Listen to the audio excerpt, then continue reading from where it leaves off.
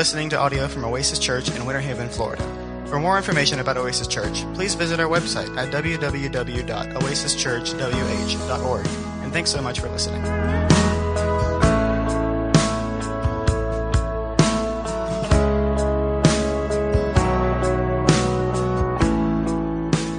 My name's Greg.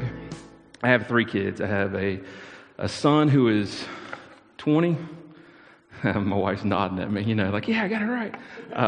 I've got a daughter. He's Jacob. I've got Paige. She in here? She in the kids? She serves here. She's 18, and I've got Natalie over there who's 17. All right, that's the baby, right? Anyway, my parents come here also. They've been here for several years. And then my wife, Candy. We have been married for 22 years. Right, yeah. A lot of you guys have been married longer than that.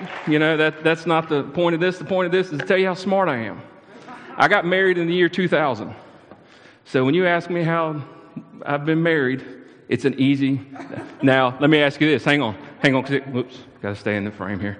The question is this. I only have 7 days that I give the wrong answer. Because I got married January 8th. All right, so I got 7 days that I don't have to. I pray, don't ask me those 7 days because I might get it wrong. So when were y'all married? December 18th. Oh, so it's like the exact opposite. Yeah, so it's the exact opposite. We're smart, man. I don't ask me how old I am, and I literally have to. Ask me how long I've been married, and all I got to do is it January 1st through 7th, or is it the rest of the year? And I'm good with that. So I'm going to let you guys in on a secret to my successful and happy marriage, okay? I brought it here. All right. Wrong pocket.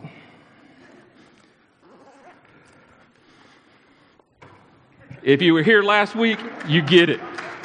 If you were not here last week, go back and listen to the last week's sermon, and you'll get it, all right?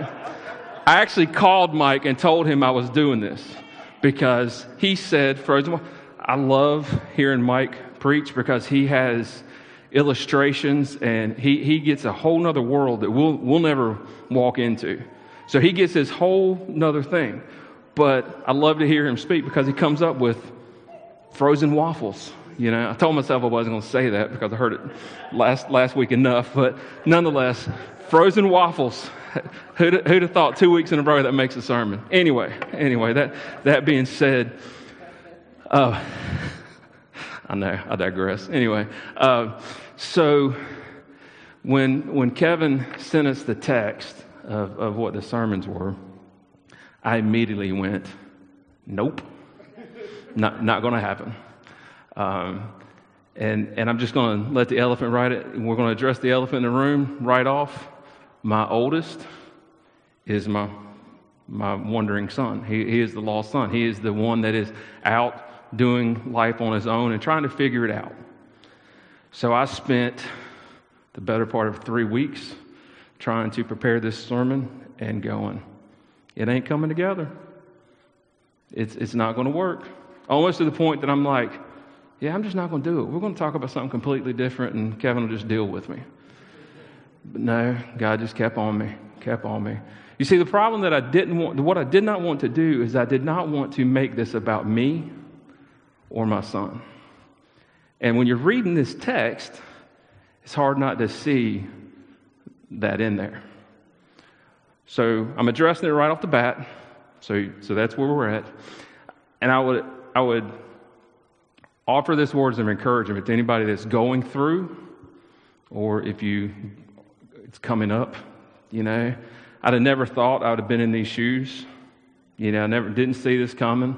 Never would I have thought this was where we'd be at, but it's where we're at. But I can hold God's faithful, and I can hold to this. Scripture says that you train up a child in the way he should go, and in the end he won't depart from it. That does not mean, I've heard this preached, and I've heard it butchered. I have heard this done many ways, and it does not mean that he'll be saved. That's not what that verse means. I've heard that preached that way. I've also heard it preached that if your kid likes football, you just keep him in football and he won't depart from that. I don't believe that either. I believe that that verse and that truth, if you will, you train up a child in the way she goes. You teach him right from wrong. You stay true to what's right and wrong. And at the end, he might make the wrong decision, but in his mind, he's going to know what's right and wrong. So that's all you can do. All right. So I hold to that. There's a lot of other things that I hold to, but just to make it quick and moving on, I hold to that. I thank you guys for your prayers, the ones that we've reached out to and talked to, and through this, y'all don't know how much it means. Again, this is something that's new to us, so never thought it.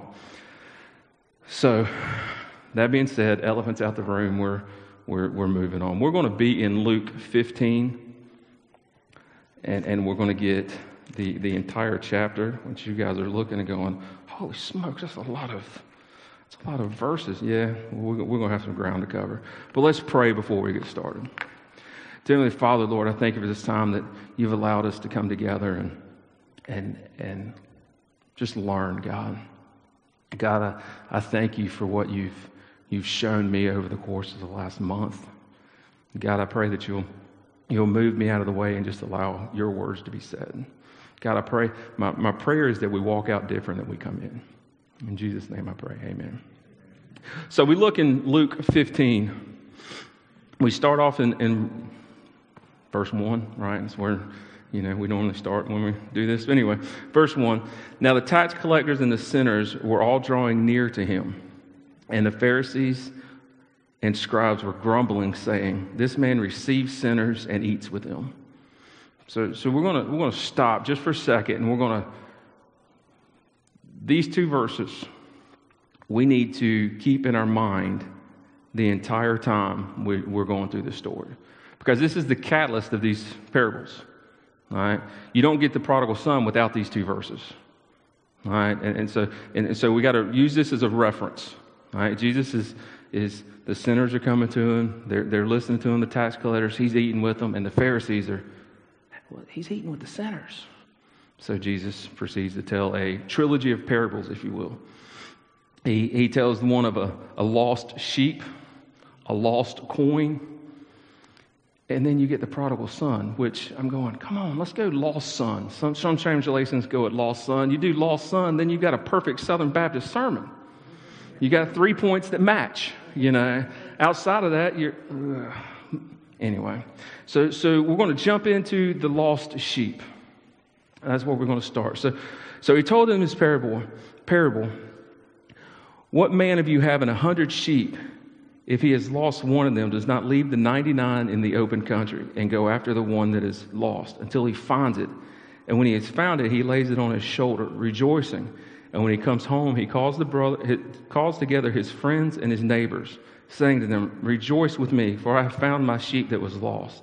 Just so I tell you, there will be more joy in heaven over one sinner who repents than over the 99 righteous persons who need not to repent. So we look at this parable, definition of a parable is an earthly story with a heavenly meaning, and that's the simplest of forms of the parable.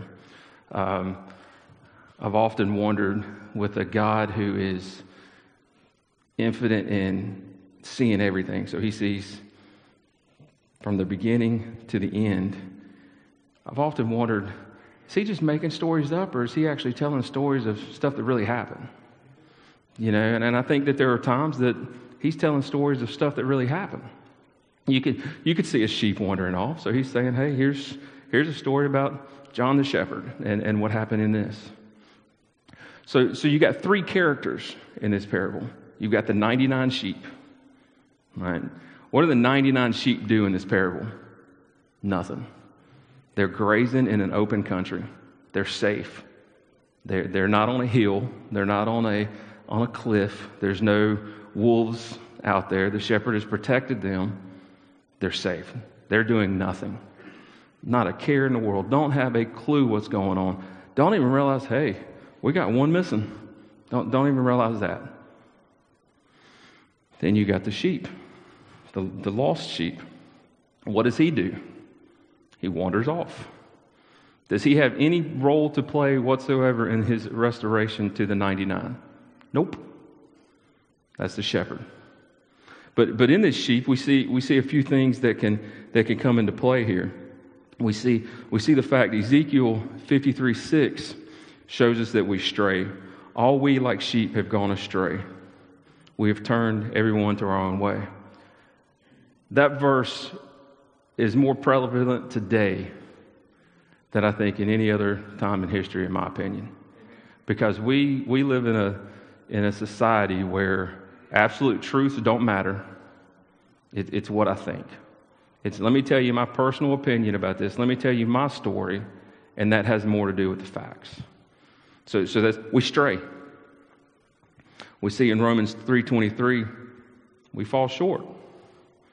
For all have sinned and fall short of the glory of God.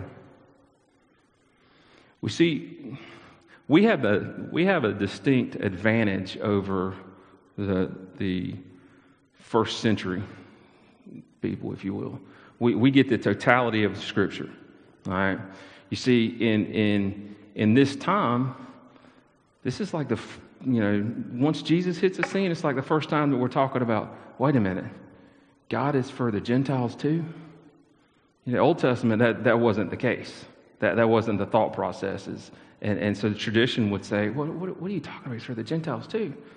But now we look at Romans 3:29, it says we're all under sin, right? He says, or is our God the God of the Jews only? Is he not the God of the Gentiles too? So we're seeing this idea of, wait a minute, everybody's under sin, not just the Jews, which means there would be redemption offered. Not just the Jews, but for the Gentiles also. Again, the lost sheep doesn't have a role to play in his redemption back to his restoration to the 99. It's the shepherd. So what does the shepherd do? I just wrote down everything because the shepherd's making sure the 99 they're at a place where there's no danger. Let me go grab this one that wandered off. And so he goes, and again, I don't know where the Ezekiel references come from, but Ezekiel 34:16 says, I will seek the lost and bring back the strayed. All right. We see that he calls. We see in Revelations 3:20, behold, I stand at the door and knock. If anyone hears my voice and opens the door, I will come in and eat with him. Shepherd gets to the sheep, and what does he do? He's not just, it says he throws him on his shoulders and it carries him. Isaiah 43 says, even to your old age, I am he, and to the gray hairs I will carry you. I have made and I will bear you, and I will carry you and I will save you. And that's the last thing that we see the Savior, or the shepherd saves. Shepherd in John 3:16 says, for I did not send my son into the world to condemn the world, but to save the world through him. So we see this shepherd doing all the work, restoring this one sheep back to the 99. Now, in the context of what we're looking at today, you know what else these 99 are doing? Hey, why is the shepherd going after the one? He wandered off. Because that's what the Pharisees are doing. Hey, why is he eating with the sinners and the tax collectors? They don't deserve that. Why is he doing that? Which is why Jesus is telling the story. And when you look at it, you can pull truths and stuff out all throughout as we go. But if you look at it like that, you're going, hey man, that's... So then we come to the parable of the lost coin. And I think we can all relate to this. What woman, having 10 silver coins, she loses one coin, does not light a lamp and sweep the house, and seek diligently until she finds it. And when she has found it, she calls together her friends and neighbors, saying, rejoice with me, for I have found the coin that I had lost. Just so I tell you, there is joy before the angels of God over one sinner who repents. Anybody lose stuff? Our house has an abyss. I mean, I don't know how else to say it. One of the strangest things we've ever lost was we had a laptop. My mom gave us a laptop, a printer, and it was in a traveling case. So it's a big item. We have no idea. To this day, it's never shown up. We don't know what happened to it. It's just poof. Remote controls. I'm convinced that the Fire Stick remotes have a paint on them that's a chameleon. Once it hits the floor, it's the color of the floor and you can't see it. I had one, it's been a couple weeks ago. I had it in my hand. I'm watching TV and get up to do something. And within 5 minutes, where's the remote? Gone. Still ain't found it. I'm like, what in the world? Here's you a good one.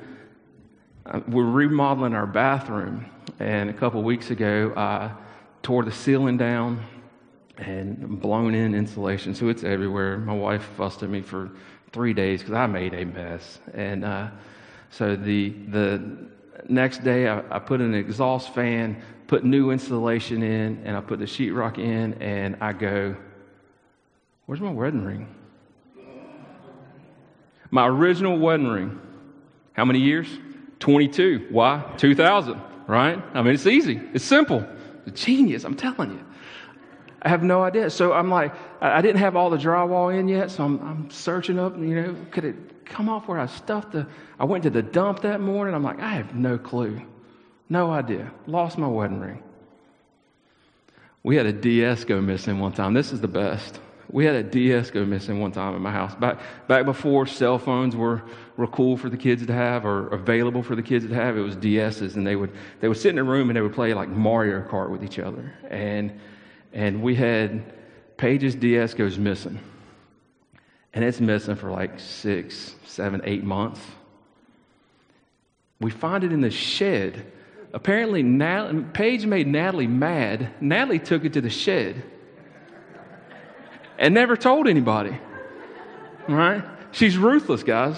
All right? The baby is ruthless. Don't mess with her. She'll hide your stuff and you won't ever get it back. I don't even know how we found it. Probably cleaning out the shed. That happens once every 18 years. So we've done it once since we've been married, right? Again, smart. So this lady loses her coin. She loses 1 out of 9. Or 1 out of 10, I'm sorry. And what you see is the story's not about the 9 that's in the bag. That's in her coin purse, if you will. It's about the 1. This 1 coin was a silver piece that, from what I'm reading, it looks like it was worth about a day's wage. Right? So it's got some value to it. So what does she do? She lights a lamp, so she's wasting oil looking for this thing. She's spring cleaning. She's trying to find this coin. She finds it and she's so excited. She's calling everybody and, hey, I found the coin. I know this is a very odd question to ask. What'd the coin do to be found? Absolutely nothing. It's a coin. It just lays there. It's the woman's job. I said that. That's not, I don't want to finish this sentence. It's that person's job to sweep the floor and find it. All right? I caught myself. Right? It's her job to go looking for the coin. All right? That's the point here. The 9, they're secure, they're safe, they're in the coin pouch. The 1 has to go get found. All right? Which leads us to the story of the lost son. We pick up in verse 11 here. And he said there was a man who had 2 sons. And the younger of them said to his father, Father, give me the share of property that is coming to me. And he divided the property between him. So, 2 things to really look at here. So the older son in the Jewish custom would get a double portion. All right. So if there's 2 sons, what the father would do is he would divide the property into thirds, and give the older son would get 2/3 and the younger son would get 1/3. If there was 4 sons, he would divide it in fifths. The oldest would get 2/5 and everybody else would get 1/5. All right. So it's just a double portion. Good with math. All right. I see you over there. Anyway.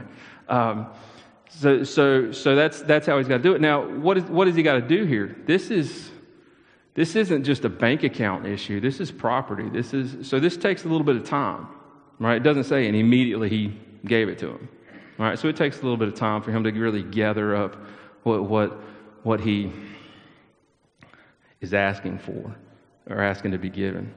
There's something else to be looked at here. When do you get an inheritance? When somebody dies. So let's look at really what's happening here. Is this son is saying, hey, Dad, give me what I'm entitled to and just be dead to me. You know, I don't have any use for you. I want what's mine. I want what I'm entitled to. Right? That word gets thrown around a little bit in conversations that I have with, and it's one I don't really understand. But at the same time, I was talking with Chad earlier this morning. Don't we kind of sometimes do that with God just a little bit? I mean, I don't think that it's too drastic, but I think sometimes we're like, I'm entitled to this. Well, we miss the point of salvation and I'm a believer. I'm entitled. I can do this.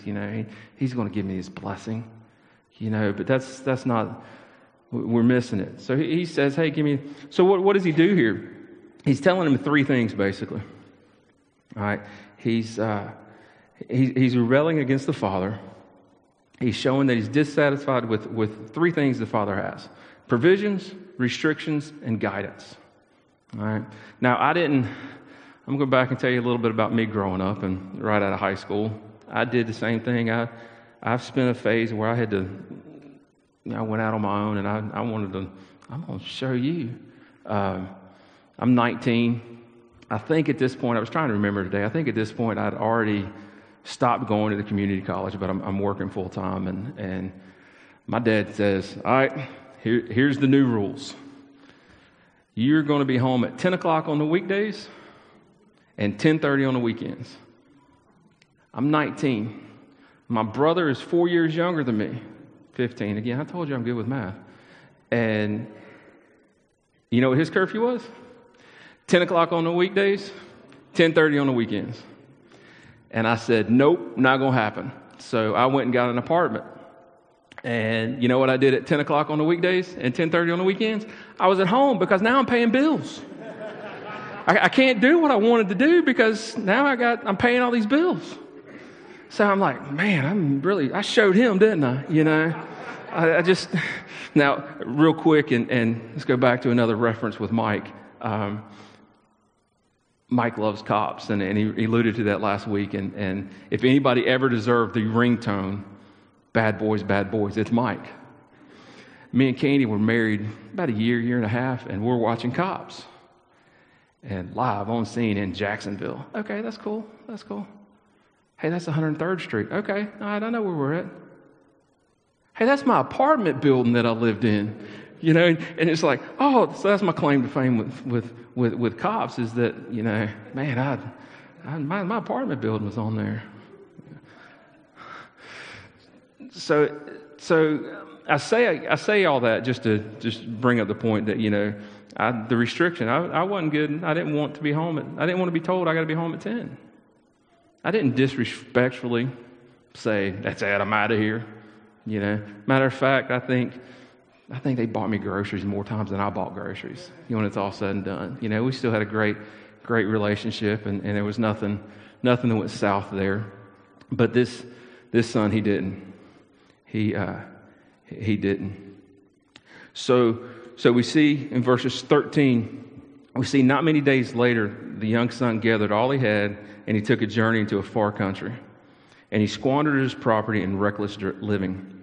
And when he had spent everything, a severe famine arose in that country, and he began to be in need. So he went and hired himself out to a citizen of the country who sent him into the fields to feed pigs. And he was longing to be fed with the pods that the pigs ate, but nobody gave him anything. So one thing the story doesn't tell you is it just says far country, right? My far country was about 10 to 15 minutes away from my parents' house. That's where my far country was. I think that more than distance here, I think that it's more of anywhere man is where he doesn't want God to be, you're in a far country. Because we're designed to have a relationship with God. So when we don't have that relationship with God, we're going to be miserable. There's something missing. I get it that there are mental health issues that are 100% legit that me just reading a verse to you is not going to fix. I get that. I don't want this to come across like that. But when you put yourself in situations, like I can honestly tell you, when I put myself in my far country for that 8 months to a year, I was miserable. I was depressed. I went to church twice, basically, because a girl said, "Hey, you want to go to church?" Sure. Can we go out to dinner after? Lunch after? Call it a date. But I didn't want that in my life at the time. I was in a far country. So we find this young son in a far country. Why did he go to the far country? Right? You wrestle with the question of, okay, what's the motive here? Well, he's looking for self-pleasure. He's already told his dad, "Hey, I don't want you around. I don't need your help. Just give me what I'm entitled to, and I'm gonna split. I'm gonna do life on my own, and I'm gonna live it up." It said he squandered it all. I'm sure he had friends when he had money. We've all been there. You got money and things are going good, man. You got all the friends in the world. Soon as you can't pay the tab, it's in trouble. They're gone. And more often than not, they don't return the favor. Been there, done that. But self-pleasure. That's what he's looking for. Most of you guys have been in church long enough. You've probably heard this statement right here. Sin will take you further than you want to go, and it'll cost you more than you're willing to pay. And that's where he's at. Because ultimately, self-pleasure is the essence of sin. He is basically, hey, I am wanting to. He's not thinking about the consequences for anything. To him, to his father, to his other brother, to anybody. He's not looking at the consequences. He's a Jewish man working in a pig pen. If you know anything about Jewish tradition, pigs are unclean. You don't touch them. He's working with them and wanting to eat their food. He's down. He's down. He has lost everything, and he is. I talked about me being at home, at 10 o'clock and 10:30 because I couldn't afford to do anything else. Man, he's lost all of his freedom trying to get freedom. He's lost his freedom. He's lost his fellowship with the Father. He's there and he is at absolute rock bottom. You talk about rock bottom, this is it. I mean, he's basically living with pigs. So in verse 17 we see, "But when he came to himself, he said, 'How many of my father's hired servants have more than enough bread? But I perish here with hunger. I will rise and go to my father, and I will say to him, Father, I have sinned against heaven and before you. I am no longer worthy to be called your son. Treat me as one of your hired servants.'" Man, this is an absolute 180 from when he said, "Hey, Dad, I don't need you around. Give me my money and let me go." Now he's going. You can almost hear it in his voice. My father's hired servants. It's a different tone. Man, I'm gonna starve to death. There's a recognition of where he's at, and he recognizes his desperate condition. My father, I'll perish with hunger. He recognizes his father's sufficiency. How many of my father's hands have more than enough food? He realizes it. I imagine at this point in time, I really think this is where he's sitting there going. And in our mind, looking at the story, we're going, Train up a child in the way he should go, and in the end he won't depart from it. Man, my dad loves me. Maybe I'm better off at home. And then you start just with the mind going, man, you know what? Those people eat a lot better than I'm eating right now. And I'm going to die if I'm here. I'm going back. And he makes a determination to return. This isn't, it's easy to, I say easy, it's not so easy, but it's a lot easier to recognize your condition. It's a lot harder to actually do something about it. He recognizes the condition and he decides, I'm going. Where? What did he decide to do? Does he decide, hey, I'm going to change? No. He didn't say, hey, I'm going to change. I'm going to go do this instead. Nope. Does he say, hey, I'm going to go and join a church? Nope. Joining a church is a good thing. Change is a good thing. But joining the church ain't the key to this decision. I'm going to go get a better job. Getting a better job's good. It's not a bad thing. But it's not what this young man needed. I'm going to go to my father, and I'm not going to stop until I get there. That's the decision he made. And he takes off, and he goes. And we go to verse 20. And it says, and he arose and came to his father, but while he was still a long ways off, his father ran to him and felt compassion. Keep that in your mind. We're coming back to that. And he ran and embraced him and kissed him. And his son said to him, Father, I have sinned against heaven and before you. I am no longer worthy to be called your son.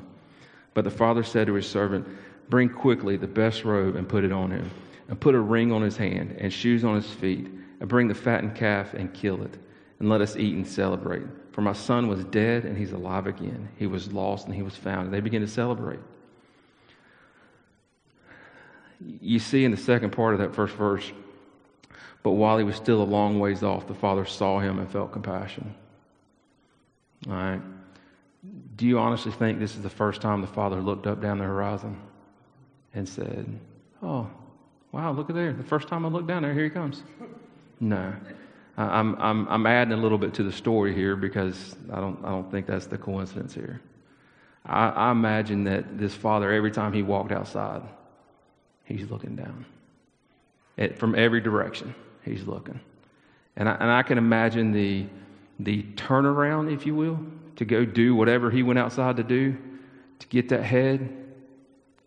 It took longer and longer every time. So when he walks out there and he sees, hey, that's him. He takes off running to him. Now, there's some Jewish customs that come into play here. First off, I didn't know this. I don't like to run, so maybe I'm going to adopt this.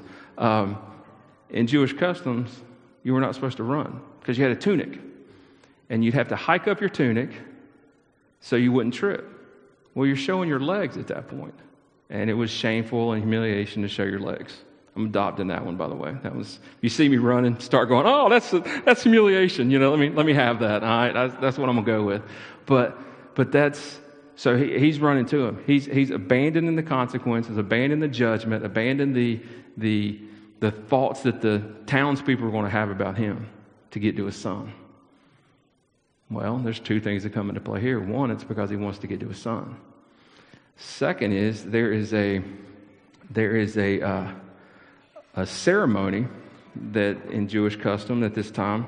Kenneth Bailey wrote a book called The Cross and the Prodigal. And in that book, he explains that if a Jewish son lost his inheritance among the Gentiles and then returned home, right? It's like an algebraic question, right? The community would perform a ceremony called the Ki'aza, I think is how it's pronounced, something like that.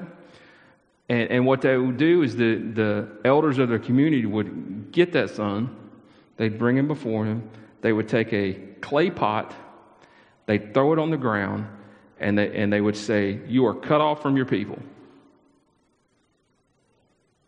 You're gone. Totally reject him. All right, so now we're adding a whole other element to why this father's running to his son. He's trying to get to him before the elders get to him. And at that point, they can't have the ceremony One, it would look really, really bad if, the one that was the offended is, forgiving and showing mercy and showing grace, and the other people are like, nope, we got to do this, But what happens is, now that father bears shame over that. The father don't care about that. The father cares about his son. He wants his son home. He doesn't want his son to have that shame. As parents, we can all understand that. We want to keep our kids and out of as much pain and harm's way and judgment from others as we possibly can. Sometimes a little too much. But this father, no, I'm going. I'm going to get him. I don't. If that's not an example of what God did for us by sending Christ to take our sins, I don't know what it is. We could literally give an invitation right now, wrap this thing up. I'll go to Sonny's, get a sliced pork, a big deal with a large sweet tea, because that's what everybody orders at Sonny's, I think, and be done. But we'd miss a very important part of this story.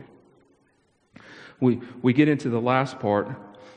The older son was in the field, and as he came and drew near to the house, he heard music and dancing, and he called one of the servants and said, What do these mean? And he said to him, Your brother has come home. Your father has killed the fattened calf because he received him back safe and sound. But he was angry, and he rushed to go in, and he refused to go in. The father came out and entreated him, but he answered his father, Look, these many years I have served you, and I've never disobeyed your commandments. Yet you never give me the young goat that I might celebrate with my friends. But when this son of yours came, who devoured your property with prostitutes, you killed the fattened calf for him.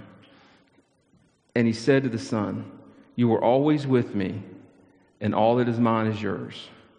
It's fitting to celebrate and be glad, for your brother was dead and is alive. He was lost and is found. What we miss here is, I've heard this sermon preached many, many times, and there's been times that I'm like, man, I get the older brother, I think. I think I get it. You know what? But here's what the older brother's really saying here. If you really read into it, he's saying, restoration and salvation is my reward, not my brother's. He's saying, you're giving him what I deserve. Am I not to be celebrated? That's what he's saying. He's really just, hey, it's not, he's so mad, and he's seeing red in this, and parents, you can relate. You come home, and your spouse goes, you never guess what your son did today. Because this ain't his brother in the story. He's talking to his dad saying, your son. He's mad. And he says it's not about that. So there's a couple comparisons between the two brothers. They both lost fellowship with the father. Again, we've talked about the younger son's freedom. The older son lost freedom too because he stayed at home, but he was a slave to his own desires. He missed what was at home the whole time. You read a little bit more into this story, if you will, just your mind. The dad's basically telling the son, you wanted a young goat? It's all yours. Go get a young goat and celebrate. That's not the point here.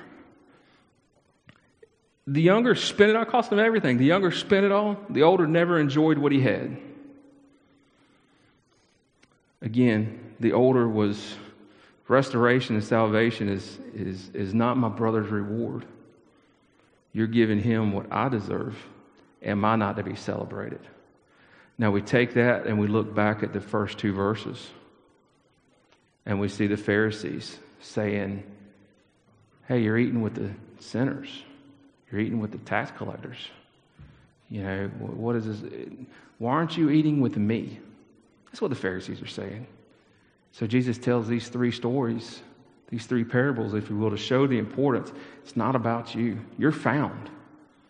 It's about your brother who was lost. It's about your brother who was dead, but now he's alive. It's about the one coin that was missing. It's not about the 9. It's not about the 99 sheep. It's about that one that's missing. It's not about you, is what Jesus is saying. It's about God's love for... Because here's the key to it. Here's the key, and what the older brother is not really processing. We're going back to this word entitlement, because that's what the youngest is saying. Hey, I'm entitled to this. The oldest is using the word deserved, if you will. What do we all deserve? Death. Because that's the penalty for sin. We're all sinners. God sent his son to die on a cross so that we don't have to pay that penalty. Paid for. But when we focus on what I deserve, it's only the good things. I deserve that to be celebrated, right? Why don't I deserve to be? No. I deserve hell. There is nothing else I deserve. Everything else is mercy and grace. So Jesus' point to the Pharisees is, guys, you're missing it. You're focusing on the wrong thing. So in closing, where do we find ourselves? Do we find ourselves as one focusing on the wrong things, not really processing the totality of the story, if you will? We're taking the one snippet, and that's how we're getting stuck in that. Do we find ourselves? There might be someone today that's in the pig pen, wandered off, wants nothing to do with anything, but is so far gone right now, not even knowing how to come back. There are some that are the father, looking for their kid, looking out on the horizon. Hey, where are you at? Because I imagine we're somewhere. Imagine everybody's somewhere. If you know that you've never had a relationship with Christ, if you will, a salvation experience, I can think of no better day than today to really wrestle with that and come to grips of it. I'm going to pray. If that's you, whatever you feel comfortable doing. You want to come down and talk, you want to grab the person beside you, you want to find anybody will talk to you about it. I guarantee it. Just find one of us.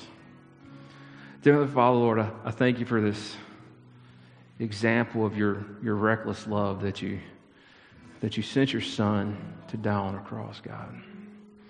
God, that through that we can have a restored relationship with you. God, I pray that you will work on the hearts of all of us, because there's something that we all have got to do. God, I just pray that you will, specifically for the lost one, for the one that's never had a relationship, God, I pray that today would be the day that they see the need for you. And God, I just pray that you will allow us to understand that it's not really about us. It's about you and your will.